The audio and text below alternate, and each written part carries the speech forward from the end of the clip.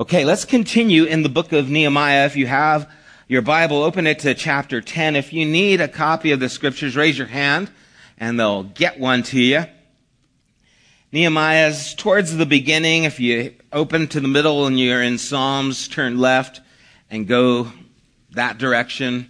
It's right after Ezra, some of the Kings, Samuel, Chronicles, after those books there. You know, as we've been going through this book, we've been on a journey with one man and what he has accomplished in this time. We saw that he asked his cousin who had been in the area of Jerusalem, how is Jerusalem doing? How are the people there? And he said, it's not good. The walls are broken down. The gates are burned with fire. The people are basically exposed and they're in peril. And it was something that moved Nehemiah to want to act, to want to make a difference, to step into a place where he risked his own life by going before the king and asking the king for permission to go and for supplies to go and build up the walls and to restore that city. And in spite of the risk of his own life, he took into consideration the needs of the others, stepped into that risk, and we saw that not only did he get permission, but he got more than what he even asked for. We looked at how fear can paralyze us from moving forward into the things that God might have for us. And there's the fear from the enemies that would try and attack us. And then there is the persecution from those that we really care about that actually can steal our fear as well, or steal our strength and our freedom as well. And as they pushed through these obstacles, they moved forward, and in 52 days, the walls were completed. What had been left abandoned for years was accomplished in just a short time because one man stepped into this role. He gathered others around him, rallied them around, and together they did what not one person could do, but what it took that community to do. And as they established the city once again, they had a time where they came together and they read from the book of the law throughout all those books that Moses gave. And as they heard the scriptures and they recognized what they were doing compared to what they should be doing, they were moved to grieve, to mourn, to cry. As they heard what God had asked of these people, the Jewish people, to do, and they saw where they had disobeyed, had walked away, they were grieved. But then they turned that morning into a time of celebration. That Nehemiah encouraged them, don't let this be a time of mourning. You've heard, now you can rejoice because God has given you his instruction once again. And we've talked about the necessity to be moved to a place where we see the error of our ways, we acknowledge it, recognize it, and then we have reason to rejoice because we've been aware of these things, made aware of what was absent in our lives, and now we can bring it to a place where it is present in our lives. And last week we talked in chapter 9 of the need for this nation to repent and confess their sins over and over again. Chapter 9 is a history of God's dealing with this people. And we see that God is always postured to restore, to build up, to bring back. And when he would do that, they would again fall into their areas of disobedience. And God would allow them to live in that area of disobedience, and then would come the persecution, the discipline. They would turn, repent, and every time they turned to God, God was ready for them to repent, receive them back to himself. And we talked about the need in our own lives to constantly be in a place of confession. That like the children of Israel, we too, over and over and over again, are in need of restoration. It's an ongoing process. It's not something that just happens once It's something that happens continually in our lives. And that there is a need for that confession. How 1 John talks about confess our sins. He is faithful and just to forgive us our sins, to cleanse us from all unrighteousness. And that word confess means to say the same thing, to be in agreement. That we have to come to a place where we agree with God about the condition that we're in. And He's already there waiting to bring us to a place of restoration, forgiveness, and to make us whole. And so this is the backdrop. This is where we find ourselves. And although I kind of spoiled the end of the story last week, how I talked about how although they last week signed an agreement, a binding agreement, a contract saying, God, we are going to keep your statutes. We're going to obey those things. And I spoiled it by saying that they're not. I read the end of the book and they blow it again. I didn't mean to spoil it for you guys, but we're going to look at that agreement and what it entailed. Because although they didn't keep it, what they wrote were good things. What was written in their agreement to God, this binding covenant that they were making to God, were good things and things that are important and I think practical for us. And so that's what we want to look at this morning in chapter 10. Now, verses 1 through 8, Nehemiah is talking about the governors and the priests. I'm not going to read these names because that would be hilarious for you and awful for me. Verse 9 through 13, he talks about the Levites who served in the temple. And so these are all the people who were part of this binding agreement. In verses 14 to 27, we have the civic leaders. And we see that all the people who were in positions of leadership were a part of this agreement. And you see, change takes place with everybody. And those who are in positions of leadership need to recognize responsibility, as well as those who are not in positions of leadership. Many times, especially in churches, you have this idea where a pastor is preaching at you, telling everyone what you need to do, but if the pastor's not doing it, then there's a problem. Everyone needs to be on board. And so the leaders here in these first verses are all on board with what's happening, the changes taking place with those who are in positions of leadership as well as to everybody. And now in verse 28, we'll read from 28 to the end of the chapter that talks about this agreement and all that is written in it. It says, the rest of the people, priests, Levites, gatekeepers, musicians, temple servants, and all who separated themselves from the neighboring people for the sake of the law of God, together with their wives and all their sons and daughters who were able to understand. All these now join their fellow Israelites, the nobles, and bind themselves with a curse and an oath to follow the law of God, given through Moses, the servant of God, and to obey carefully the commands, regulations, and decrees of the Lord our God. So they're all on board. This is what we're going to do.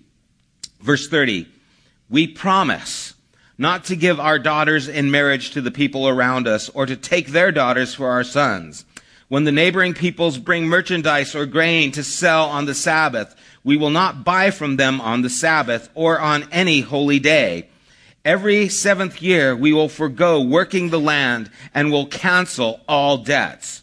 We assume the responsibility for carrying out the commands to give 1/3 of a shekel each year for the service of the house of our God, for the bread set out on the table, for the regular grain offerings and burnt offerings, for the offerings on the Sabbaths, at the new moon feasts, and at the appointed festivals, for the holy offerings, for sin offerings, to make atonement for Israel, and for all the duties of the house of our God.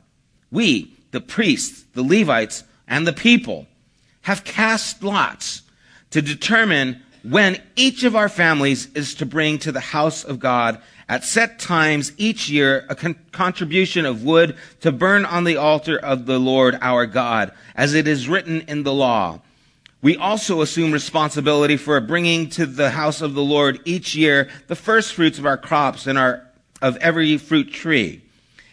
As it is also written in the law, we will bring the firstborn of our sons and of our cattle and of our herds and of our flocks to the house of our God, to the priests ministering there. Moreover, we will bring to the storerooms of the house of our God, to the priests, the first of our ground meal, of our grain offerings, of the fruit of all our trees, and of our new wine and olive oil. And we will bring a tithe of our crops to the Levites, for it is the Levites who collect the tithes in all the towns where we work. The priest descended from Aaron is to accompany the Levites when they receive the tithes, and the Levites are to bring a tenth of the tithes to the house of our God, to the storeroom of the treasury. The people of Israel, including the Levites, are to bring their contributions of grain, new wine, olive oil to the storerooms, where the articles for the sanctuary and the ministering priests, the gatekeepers, and the musicians are also kept. We will not neglect the house of our God. Okay. I don't know about you, but you might hear these things and it's like, what the heck's going on here? They're bringing olive oil and new wine and grains, and they're offering shekels and a tenth of this and this. And what we're going to look at here is the agreement that they made, which is connecting them to what God had asked of them throughout their scriptures. God had set this nation aside to be used by him to be an example to the world around them. They had forgotten that, they had neglected that, so they're getting back on track. And this is part of this agreement, how they're going to continue now to worship in the temple and do those things. And there are three areas that we're going to focus on about this binding agreement. And again, they're good things, even though you might not have storerooms of grain or, fruit trees or flocks that you can bring. There's principles here that I think are good. And there's three that we want to touch on. The first one we want to look at is the close relationships, the family. We're also going to look at work and how our work takes place, and also then our worship. And in all these things, how can we practically involve God with these areas of our work? Because if God is not a part of these things, where is he supposed to be part of? The first, he starts off in verse 30, he says, we promise not to give our daughters in marriage. Period. No, that doesn't say that. To the peoples around us, or take their daughters for our sons. I just had to say that because my daughter's here. What's this about? Now, the idea here is not that of nationality. It's not nationally motive. We're not going to give our daughters to people who are outside. This isn't about race or nationality. This is about belief. This is belief motivated. And we know this because there are people throughout the scripture. There's Rahab from Jericho, who was not an Israelite. There is Ruth the Moabite, who both are in the lineage of Jesus Christ. God isn't saying nobody is supposed to be a part of this tribe except for those who are of descent from Abraham. That's not the purpose. The purpose here is that of belief. And why this is important is something that we really need to kind of put on the table. We need to talk about this. I'm not going to spend too much time on this because in April, after Easter, we're going to begin a series on relationships that's going to cover a lot of these things. It's not just relationships about marriage or about dating. It's about relationships overall, but it's going to cover a little bit more of this topic.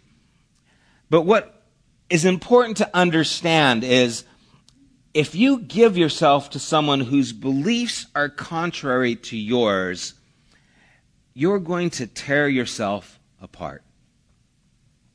Beliefs are at the core of who we are.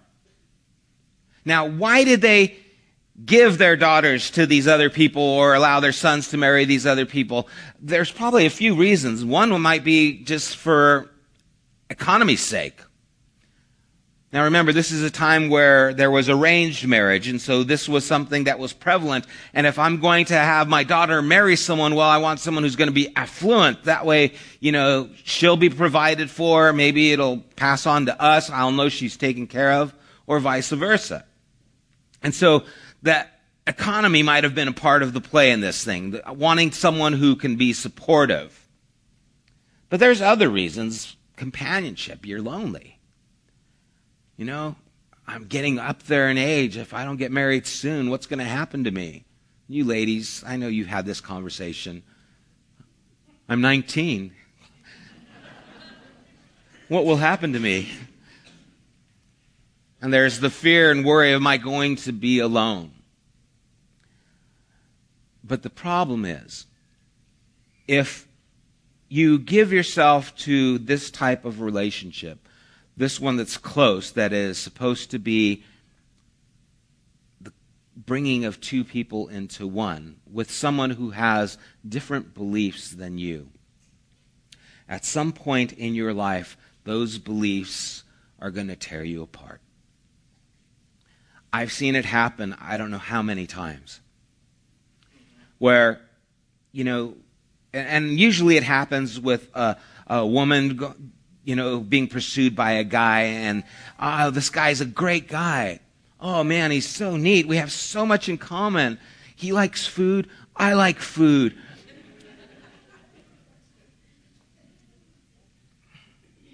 He needs a car. I have a car.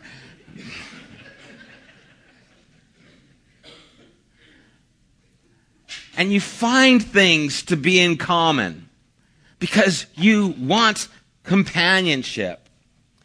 I understand that. I think we can all identify with that.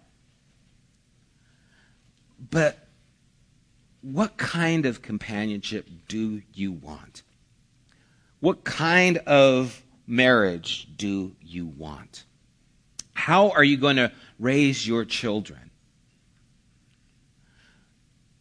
What is going to be the makeup of your home? What's it going to look like? You see, it's fine when you're dating and it's just a matter of going out to eat and it's these things. But then when it starts becoming really a little bit more serious, dealing with your finances, and you find out that your husband is a thief, that he steals from work, that he lies on his taxes, and he wants you to now be a part of that. And you're like, well, I don't want to do that. Come on, you have to. If I do it, I'm going to get caught if you don't go along with this. And all of a sudden there's pressure pulling at your beliefs and the things that you want. And we're talking about people who are giving themselves in marriage. I'm not talking about people who are already married, okay? So you guys don't get a get out of jail free card or anything like that. That's not applying to these things. Yeah, great illustration, Sam. Get out of jail free. I didn't mean it like it sounded. But this is talking about how you invest your life and the things that are important to you, because pretty soon what you believe is going to be more important than what you eat. Pretty soon what you believe is going to shape who you are. And if you're not walking together, you're going to find yourself drifting apart. I know of so many relationships that started in that way. And I've sat down and counseled with people. The wife who's there sobbing because her husband is having an affair, because his beliefs aren't one where it's a big deal. Some of those husbands go to church, by the way. So going to church isn't your answer. It's what you believe, what you're living. Because I know of a number of women who've gone to church and some guy was there. Hey, he goes to church. They married him and they found out he just went to church to find a wife. Serious. As soon as he got married, he stopped going to church. And then the true colors came out. Then, the guy's just bar hopping, just carousing guy. It's like, who are you? Hey, you married me. It's too late. I found me a nice wife. This is who I am now. What you believe is so important in the relationships you have. Understand that. The reason God is placing this here, again, isn't just because he wants this race of people. It's because he wants a belief that is solid, that is strong. And those things that you give yourself to in the person are going to be powerful in controlling your life and the things that you do. And so God is bringing this there because that's an important thing, why they have to do these things. You know, Paul talks about this in 2 Corinthians chapter 6. He says, don't be unequally yoked with a person who's not of faith. You know, and I've heard so many times, well, this person's a really nice guy. You know, he's a really great guy. He's a lot nicer than the Christians that I've dated. I don't doubt that. It's not a matter of how nice the guy it is. It's a matter of what he believes, because that's going to shape his future. And you might have to ask the question, why do I have so much in common with a person who does not have faith in Jesus? Someone who says, you know, I have no interest in Jesus. I don't really want to go to church at all. That's just not my thing. Well, I'm going to save them. I'm going to do, you know, this evangelism dating thing, and I'm going to get them. First of all, think about that. You're not marrying that person. You're marrying what you want that person to be. That's not fair to them. Besides, it's contrary to what your beliefs are. You're expecting that person to become someone else. Is that fair? Is that good? Is that how you want to start a relationship? I really like you, but my hopes are you're going to be someone else. I know all of us enter marriage that way, but, you know, that's another point. We all have that kind of blindness. I thought you were going to always... Never mind. Anyway, this is an important part. And what's important about this, I'm talking about it longer than I thought I was, you know, Jesus said something that I think we attribute in a narrower version that it applies. When Jesus says, you know, what does it gain if a man, or what does it profit if a man gains the whole world but he loses his soul? And what will a man give in exchange for his soul? So many times we think the soul is just salvation. But I think the soul is actually who we are. And sometimes what we give in exchange for our soul is a relationship, companionship, that actually stops us from being who we really are, who we really could be, because we commit ourselves to someone who really isn't going the same direction as we are. And I think those are the kinds of things that can really tear our soul down. Okay, I'm not going to talk about that anymore. That was an important thing. Their beliefs were getting just put aside because of other reasons, monetary, emotional. We don't know all the reasons, but they said, we're not going to do that anymore. We're going to be committed to these beliefs that who we are, there is one God. We're not going to be involved with those who are worshiping many gods, who are offering idolatrous worship in other ways. We're going to stay focused on Yahweh, because he's commanded us to do this. We're going to obey. And they've all agreed. They've all signed these things. The next thing that he talks about in verse 31, he says, when the neighboring peoples bring merchandise or grain to sell on the Sabbath, we will not buy from them on the Sabbath or on any holy day. And every 7th year we will forego working the land and will cancel all debts. The Sabbath was a day that was supposed to be holy to the Lord. It was a day when you're supposed to stop your work and acknowledge God and give him the day. Give him your worship. And so what had happened is the people from all around who didn't believe and know what the Sabbath was were coming. They're selling their goods, and you know, hey, there's less line in the drive-thru on the Sabbath. You know, it's a lot easier to get your stuff. I ran out of whatever it is I ran out of, and they're selling it on the Sabbath. So and pretty soon that day became meaningless. And it was one of those things that God had given to the nation to set them aside so that they could remember who he was. That he was the one who created the earth, and on the 7th day he rested. It was bringing them back to this understanding that God is the one who's given these things, and he's given us a day to rest, even as he rested. And it's good to have a day of rest. I highly recommend it. If you can do it, you got to do it. Now, we're not obligated to the Saturday as they were. Paul talks about that. But it's still good to set aside a day where you're not busy. And I think the key here is it's to acknowledge that God is also the one who provides for you. You see, you make more money if you work 7 days a week.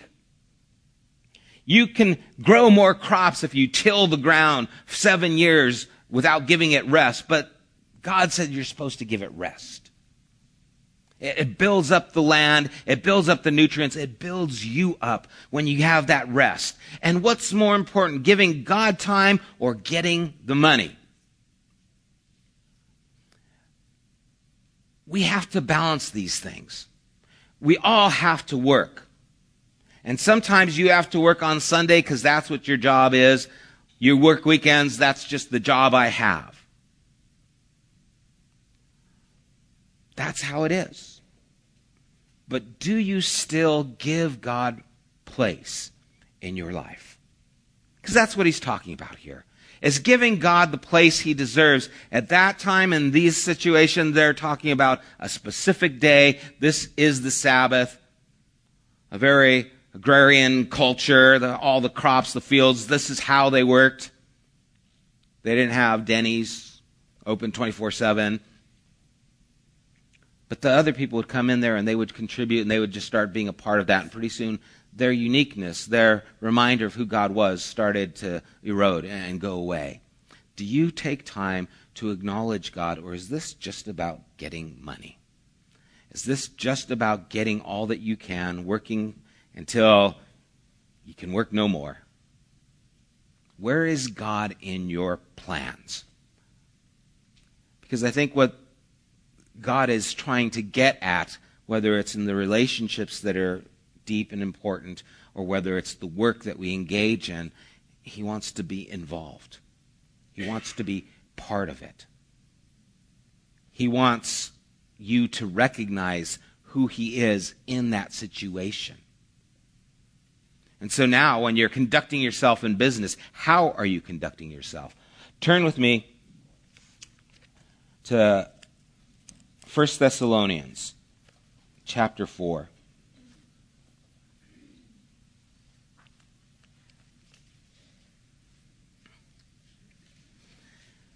Verse 11, Paul writes, and he says, to make it your ambition to lead a quiet life, you should mind your own business and work with your hands, just as we told you, so that your daily life may win the respect of outsiders, and so that you will not be dependent on anybody. Now, it's sad that these words mean something different to us. When we say mind your own business, it's a negative term.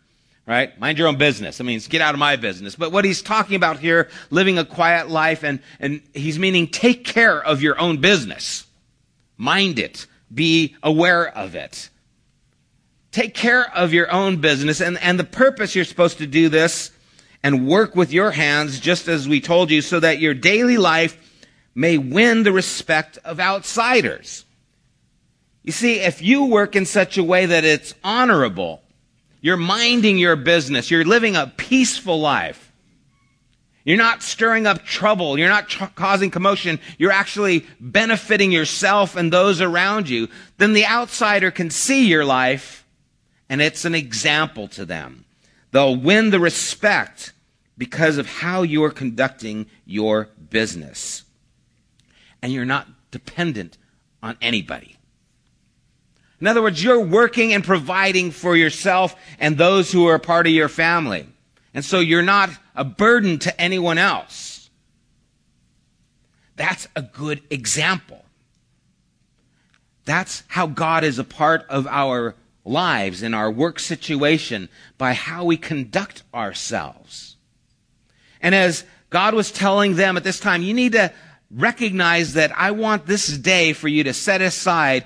I want you to give time for the land to rest. I want you to acknowledge me. It was to be an example so that people could say, you know what? They're really devout in their beliefs. I respect them. They're not compromising their beliefs. They're not cheating. They're not doing things to fudge and get more money. They're actually being honorable. Their beliefs are showing up in their work. It's very easy to separate our faith life with our work life.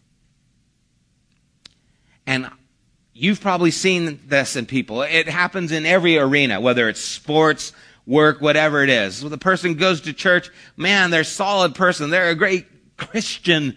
And then they go to work and it's like, oh my gosh, who is that person? Start yelling at everybody. Start dropping F-bombs here and this. And then goes to church Sunday. Hey, yeah, praise God. I'm like, oh, I saw you the other day, man, at work. You scared me. You go to church? And there's this duplicity of living. And you see, our work is supposed to be influenced with our faith. Everything about our lives is supposed to be influenced by our faith.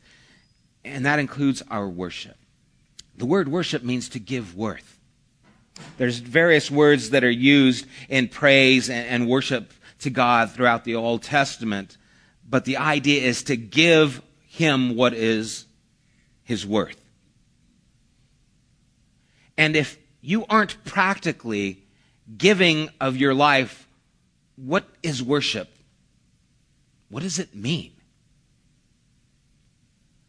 How can we worship God and live a life detached from him? You can't. How can you give worth to God by not considering him at all, except for an hour a week? You're playing games. And we all play games. We all do it to some degree. We all have to come to a place where we say, you know what? I'm not giving you this place in my life like I should. I'm not acknowledging you in this relationship like I should. I'm not giving you what you're worth like I should. We all have to acknowledge and see where we are. And so, again, these are good things that are written down there. And he goes through and he explains some of the things concerning the worship, how they're worship. It's a practical part of their lives. They're supposed to worship in their finances. It talks about in verse 32, how they give. In verse 34, it says, we, the priests, the Levites, and the people have cast lots to determine when each of our families is to bring to the house of God a set time of each year contribution of wood to burn. In other words, we're still supposed to be a part of what's happening at that time, the temple was the center of worship. Everyone was supposed to be a part of this. This wasn't exclusive to the priests. This was supposed to be inclusive of all the people.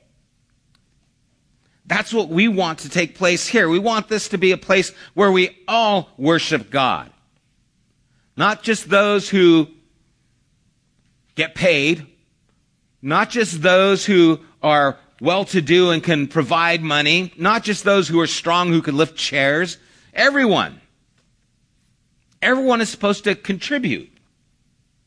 See, that's one of the reasons we call this a gathering, or why I call it a gathering and not a service. And while I'm trying to get everyone to understand we don't have a service, we have a gathering because this is a group of people gathered together. We're not here to just give you a service. This isn't in and out. We're not just serving you something. We're gathering for a purpose, to give worth to God. And so collectively, we get the money that goes towards the building, that goes towards the $5,000 plus we gave to Haiti, that goes towards the money that we gave into Vizcaíno, into the pastors' conference that we're going to give next weekend to help build the church down in Las Amelia. Collectively, we do this. It's not just the 1%.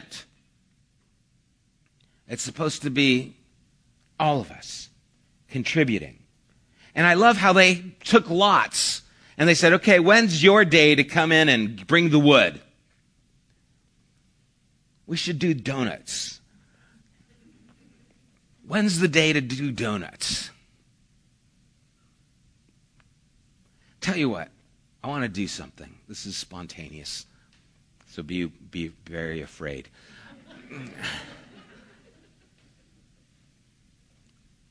Every Sunday morning at about 8 o'clock, we have guys come in here that put up the chairs, the sound system, that work to make everything happen. 8 o'clock. They've been doing it every Sunday for years now. Who would like to bring them breakfast next Sunday? Would someone raise their hand and want to contribute? Colleen and Allie, you're going to be in Mexico. So unless you're going to drive back. And Patty? Okay, I'm sorry, I don't know your name. June. Okay, the three of you, Patty, Jeannie, and Colleen, you guys can get together after service, and next week, put together a breakfast for the people who are going to be here. Maybe bring them coffee, maybe bring them pastries. I'm bummed because I'm not going to be here next Sunday because I'm going to be in Mexico. I should have worked this out better. You see, but I by just asking and you guys volunteering to do this, you're going to be contributing to those who have been contributing for years. And you're going to be blessing those who have been blessing us silently for years. And this is just how community works. This is how a gathering is supposed to take place, where we contribute and have a mentality of we come together to be a part of something. And I know we live in a society where we come together to get something. And I know I'm not always on my game. I mean, some Sundays are better than others. I know that. There's Sundays I leave here thinking, oh my gosh, at least it was true, God. You know, I mean, I just... This isn't about me giving you something great. I try and give you something that's useful and practical and inspirational. But this is about us collectively giving to God what He's worth. And that includes our time so that we can understand the Scriptures and what they ask of us. And as these people gather together, acknowledging what God has said and wants of them, they said, we're in agreement. And you three agreed next week to contribute to those who are here. I don't know how many people we have, probably about 5, 6 people that are here. Does that sound right, Val? That are serving in the morning? About 6 people? Yeah. 6, 7 people, just so you guys know how many to prepare for. If you could bring something, some coffee, whatever you guys want to do, you have your way with that. Come here and contribute to those who have been contributing. And maybe it can help us to see that, you know, this is an us thing. That some of us, like Ted, who was doing announcements, is also talking to our kids. Some of us are in there with those kids. And they'll be very upset with me if I'm here too long. Some of us are preparing lunch so that we can enjoy lunch together. And as each one of them took their turns, what they were doing is saying, together we make a community that brings honor and glory to God. Together, that's what we are supposed to be. And God is desiring to be a part of those deep relationships that we have, of our families. He's wanting to be a part of our work and our work ethics and how we conduct ourselves, acknowledging Him in our sphere of work. And He's wanting to be a part of our lives as we gather together to give Him worth and worship Him. And so the question I want to ask ourselves here this morning is He? What role is he playing? And you might be married already. What role is God playing in your marriage? Where is he? At your work, how is he influencing your character at work? Is he? When we gather here together, how are you contributing to the work that God is doing among us? And as we ask these questions, I hope we're motivated to do and acknowledge him more. I'm not asking anyone here to do more except for you three who bring breakfast tomorrow. I'm going to find out if you did it. Not tomorrow, Sunday, next Sunday. I'm not asking you, we need sign-ups here for the children's ministry. We always need sign-ups for the children's ministry. Always. Children's ministry, that's hard. Can I get an amen, Terry? Amen. It's unusual to have Terry in here. She's usually filling in for people who haven't been. There's so much that we can help each other in. We just have to care and want to, and I'm not going to have us sign an agreement and we're all going to put our name on the seals. It's something that takes place in our heart. But I hope that we can see from their example what it says in the very last verse, we will not neglect the house of our God. What is the house of our God? We are the temple of the Holy Spirit. We are not going to neglect the work that God is doing in our lives. It's going to spread out and be a part of every area of our lives. It's going to be a part of my relationships with those who I'm close to, with my family. It's going to be a part of my work and how I conduct myself. It's going to be a part of my gathering here together and how I interact with those people. I'm not going to neglect the work of God in my life. Because now it's not a temple that is the focus. Now it is the work of God in each of the temples that we represent. And so we can say the same thing. It's a different focus, but it's the same thing. We do not neglect the work of God in his house. And that house is us. So let's not neglect that. Let's contribute to what God is doing in all these areas of our lives. Let's pray.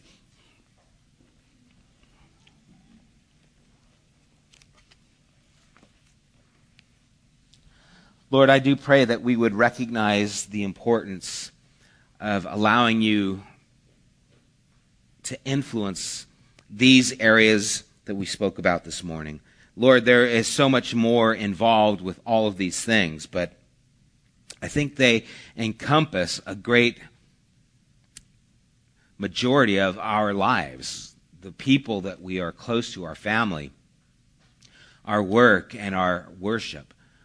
Lord, all these areas are to be dedicated to you, that we would not neglect your house, your work, the things that pertain to you. So I pray that this was an encouragement to us, Lord, that we would see that our role is important, that we are not separated from the work you're doing, that we are all to be partaking of it, contributing to it, benefiting from it. And Lord, I pray that we would see these things and, God, prompt our hearts with how we can give of ourselves and what we can do to benefit those around us. How we can bring your work in our lives to the forefront. Lord, even as we have the Strength Finders next month, I pray that would be an encouragement of how we can be used by you in our community, in our family, at our work, and here in our place of worship. Lord, continue to grow us as a community, as a gathering of believers. Lord, may we represent you well. I thank you for this time, Lord, and pray that you would continue to have your hand upon us. Bless the food that's going to be prepared here in just a while as we're going to be enjoying and eating it. Nourish our bodies and use the money for your purposes, Lord. Again, thank you for your faithfulness and how you have used this community in so many ways. I'm so blessed and grateful, God. And I pray you continue to use us for your glory. I do ask this in Jesus' name. Amen.